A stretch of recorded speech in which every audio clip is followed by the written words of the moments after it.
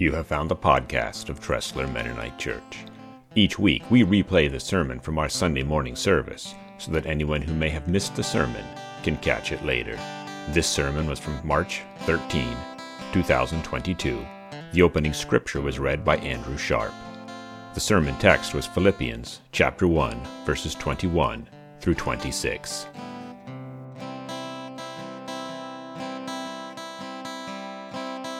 For to me, living means living for Christ, and dying is even better. But if I live, I can do more fruitful work for Christ. So I really don't know which is better. I'm torn between two desires. I long to go and be with Christ, which would be far better for me. But for your sakes, it is better that I continue to live. Knowing this, I am convinced that I will remain alive so I can continue to help all of you grow and experience the joy of your faith.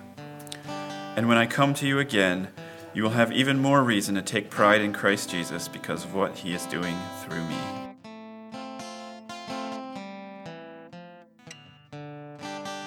As we continue our study in Philippians, just kind of backing up a little bit, I believe that Jeremy's passage last week does, obviously it leads into it, it's right before what we're sharing here, but just to kind of refresh our memories a little bit, Paul was rejoicing that the gospel was being spread.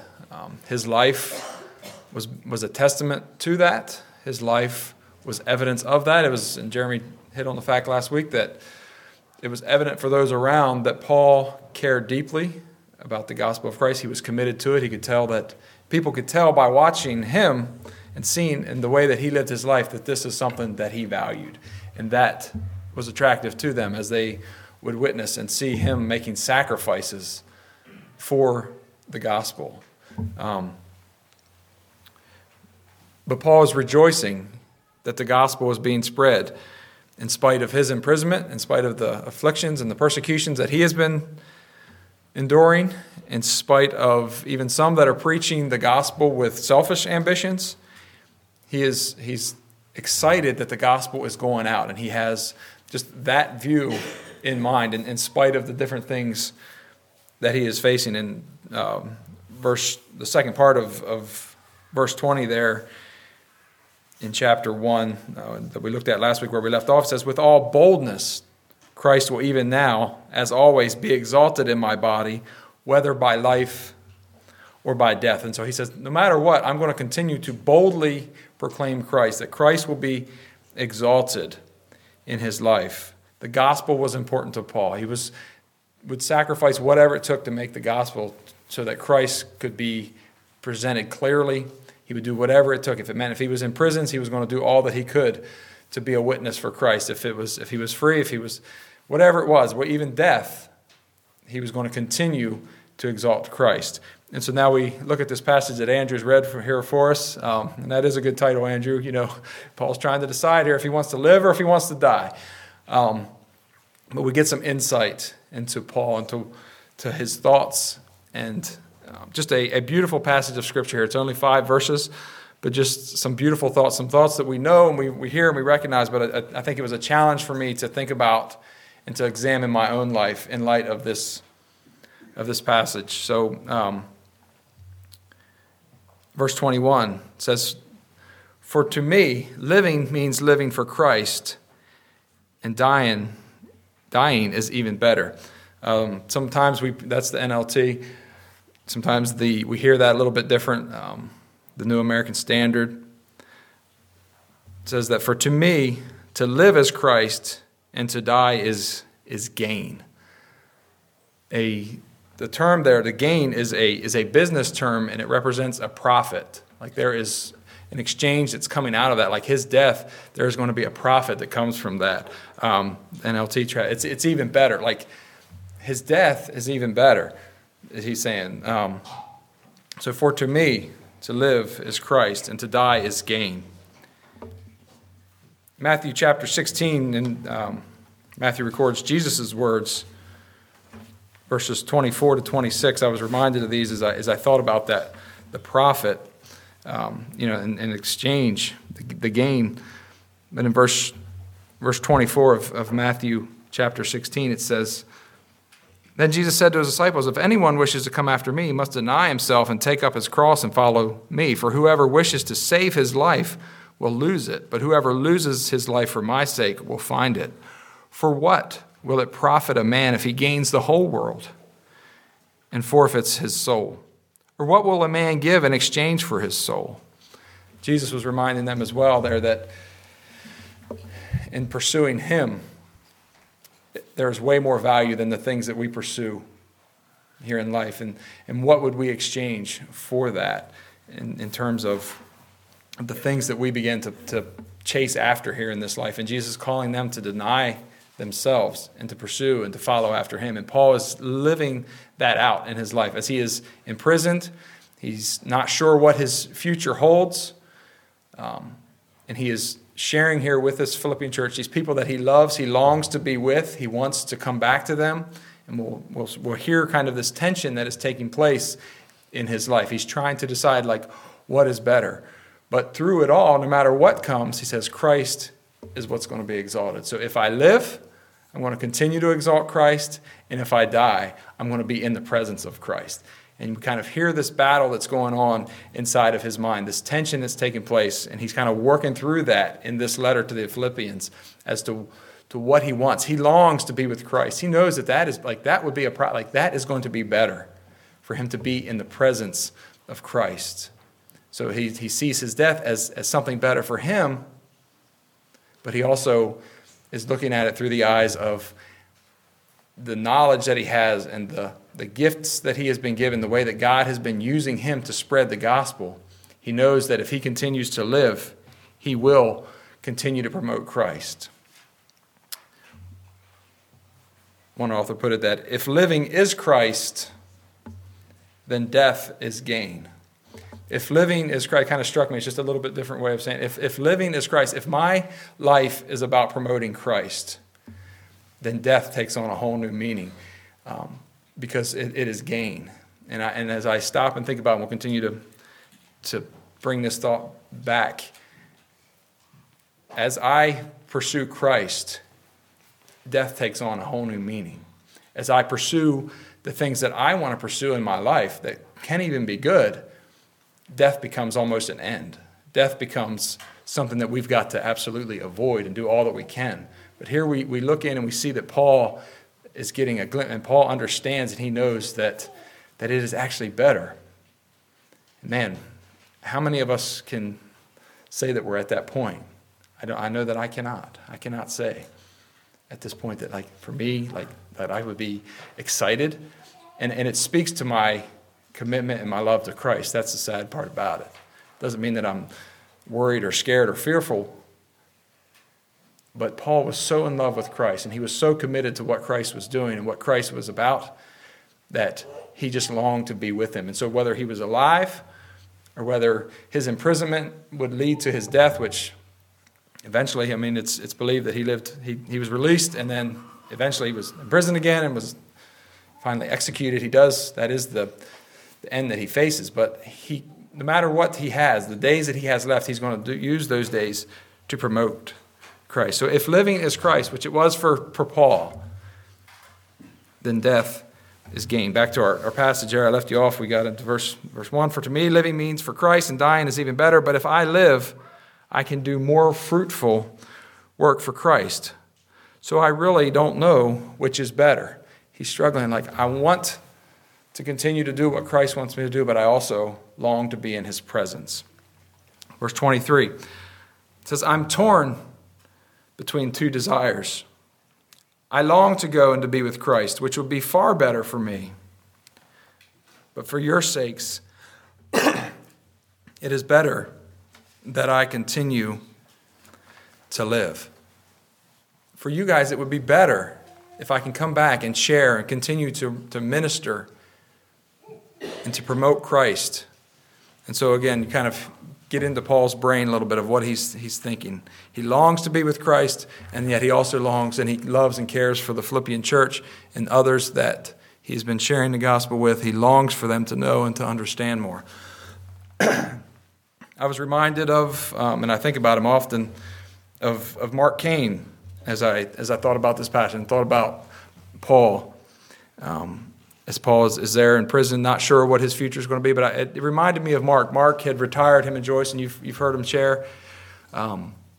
His desire was to come back and to be a blessing and to teach. He still had some work to do in wrapping up the Guahibo Bible, which Joyce is busy about right now if you follow her on Facebook. She's all about it between that and the meals. Joyce, if you're watching, looks like you're living it up. But we know, we're thankful for the work that they've done, and that had been Mark had committed his life to that. But he also, his desire was to be here a part of this fellowship, sharing and teaching God's word. And so there's been times when, after he was diagnosed with cancer, it's like, Lord, what were you thinking? We could use, he had a humble way of sharing and teaching God's word. And we could use that right now. He should be up here. I should be sitting down. And that wasn't what the Lord had. But even in that, his desire was to promote Christ. And just had to think about that a little bit, in terms of, are we at that position where if I'm here on earth, I'm going to spend whatever time I have, I'm going to spend it promoting Christ. And in all honesty, we struggle sometimes with even in the thought about heaven. The older I get, the more people that I know that are on that side, if you will, that are in heaven, it sometimes becomes a little bit easier for me to have a positive thought of heaven. When I was younger, I didn't even really like to think about it. It sounded really boring. I've got my whole life ahead of me. I've got my health. But as some of those things start to decline, as you start to realize we're getting older, as more and more loved ones are there, heaven just sounds way more appealing. And that is, I'm not at all taken away from that. But that wasn't what Paul was driven to be in heaven for. He was longing to be with Christ. And that is a part of it, is there will be the loved ones and the being free from the pain and the suffering and all that's going on here is a part of why we look forward to heaven. I'm not don't want anyone to feel guilty for that. But that should almost pale in comparison to our longing to be with Christ.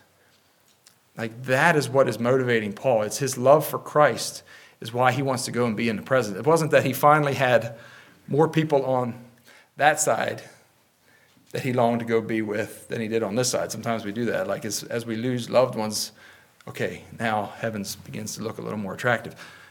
Paul longed to be with Christ. Again, I don't want to take away from any, think you should feel guilty for longing to be with the loved ones that you had a good relationship with. That's not at all what I'm saying, but in comparison to what and how we view Christ and our longing and our desire to be in his presence completely, unrestricted, that is what's going to make heaven beautiful. And I'm not completely there. It's a desire I have, and I think that is what is incredible about this passage. We get to look into Paul's life and say, wow, this was his desire. And he said, no matter what comes, I'm going to continue boldly to proclaim Christ. I'm going to continue to make him known. If I'm given a few more days, then I'm going to be about making Christ known. If I'm taken in death, then that's going to be a profit for me. That is going to be better. But he's continually torn. He moves in then in verse 25. It's almost as though he has a revelation mid sentence here. He said this before. He knows I don't know what I want to do. I'm torn back and forth. He says, but verse 25, knowing this, I am convinced that I will remain alive, so I can continue to help all of you grow and experience the joy of your faith. It's almost like, again, he believes, I'm going to continue on doing what it is that I'm doing. He's having this little battle in his mind as to what he wants and what would be best, and he settles on, it seems like as though God's Spirit speaks to him, just says, you're going to continue on. You've got work to do. It's not quite your time yet. You're going to continue to help this church grow. You're going to continue to be a light. You're going to continue to exalt my name here on earth. He wants to continue to help them grow and experience the joy of your faith. Verse 26, and when I come to you again, you will have even more reason to take pride in Christ Jesus because of what he is doing through me. Again, it's not that we're going to be reunited and I'll be out of prison and life is going to be good and we can focus on whatever, the things that sometimes we get distracted with. he wanted them to exalt Christ as a result of his release and as a result of his being able to work with them. He's convinced of that, and he wants Christ to be promoted. He wants Christ to be exalted. He would continue as long as God gave him breath to live for Christ. So let me ask you the question this morning. Who are we living for? What are we living for? Is Christ being exalted in my day-to-day life? I was reminded of this, just the incredible example we're given here of Paul, that my life is to be about exalting Christ. And as I begin to focus and begin to take that into account on each and every decision that I make about exalting Christ, like that is what will then allow me to begin to view the perspective of death will begin to change, because as I begin to live that out, that I want to promote Christ, I want to do whatever it is that Christ wants me to do here on earth, as I begin to pursue that and make that a reality in my life as I live it out, and then death takes on a whole new perspective. Now, it sounds morbid to sit here and to be talking this much about death and be thinking about it and to be excited about death. It wasn't that Paul was just so tired of the tribulations that he had, he finally said, okay, I'm done. I mean, that's not what Paul was like. He wanted to be with Christ, but he also wanted and he longed and he desired. His desire for Christ compelled him to reach and to share and to be a light to anyone that he could, whether it was the jailers that were in charge of him, whether it was the other prisoners, whether it was these churches that he had planted, whether it was others that had still not heard. He was driven by that. And so again, I have to ask myself the question, what am I living for? Am I settling for things that are less than Christ? Could be good things, but am I settling for pursuing and chasing after desires and dreams that are not exalting Christ? Do we fall short in that? I know that in so many ways I do. It's so easy to get distracted and to make our focus on the here and now, that we can't see past ourselves. Again, the battle is not necessarily always between good and evil. A lot of times it's good things that we're pursuing, and there's in that we can exalt Christ. It's just changing our perspective to say, how in my family relationships, these relationships that you've given me, how can I exalt Christ? How can I make him known? It doesn't mean you back off and say, I'm not going to focus on my family. I'm not going to focus on the ones God has given me. No, it's how in these relationships can I make Christ known? In my job, doesn't mean you suddenly slack off and say, I'm not going to work, I'm just going to be about promoting. No, you are doing your best to honor Christ in your job. As you face hard situations, it doesn't mean you say, I don't care if how this goes, because we are in that hard situation that you're facing. I'm going to exalt Christ. I'm going to make him known. And in so living that way, death begins to take on a different meaning, and it shows Christ for who he is, to not only in our lives, but in those around us. So I challenge you to think about the opportunities that you'll be given this week to live for Christ. None of us know what this week holds for us. None of us know exactly, where we'll be next week. But will we, like Paul, who says, for to me, living means living for Christ. Reminds me of Joshua's words. As for me and my house, we're going to serve the Lord. As for me, as I live, as God gives me breath, I'm going to make my life about promoting him and making him known to the people around us. I pray that we can live that out as a church, for me personally, and my prayer is that would be a challenge to you as well as we examine and look at the life of Paul.